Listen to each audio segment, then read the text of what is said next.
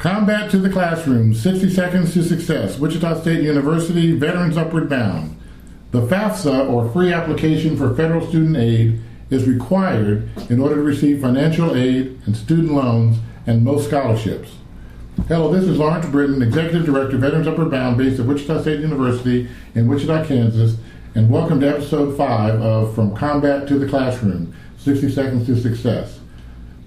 FAFSA, or Free Application for Federal Student Aid, is required to receive financial aid and most scholarships. You must file the FAFSA online at fafsa.gov, not fafsa.com or fafsa.org. Students must complete their taxes prior to submitting their application and submit it prior to March 5th priority date to ensure that they will receive funding.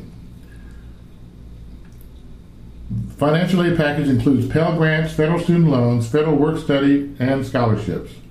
Student veterans can also qualify for scholarships. This can be especially helpful for those students who receive less than 100% of the benefit rating. But veterans must be conscious when selecting scholarship opportunities. Veterans who receive GI Bill benefits that cover the cost of tuition and fees will not receive both GI Bill and scholarship funds at the same time.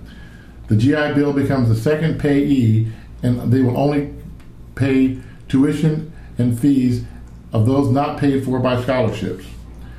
Only scholarships that are not limited to tuition and fees will be paid directly to the student for use in addition to their benefits.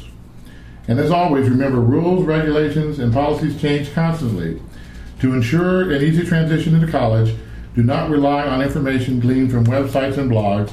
Contact your local college or university, or Veterans Upward Bound, Education Opportunity Centers, Veteran Services, the admissions office, or career counseling as soon as possible to begin your transition. Combat to the Classroom is produced under a Creative Commons copyright.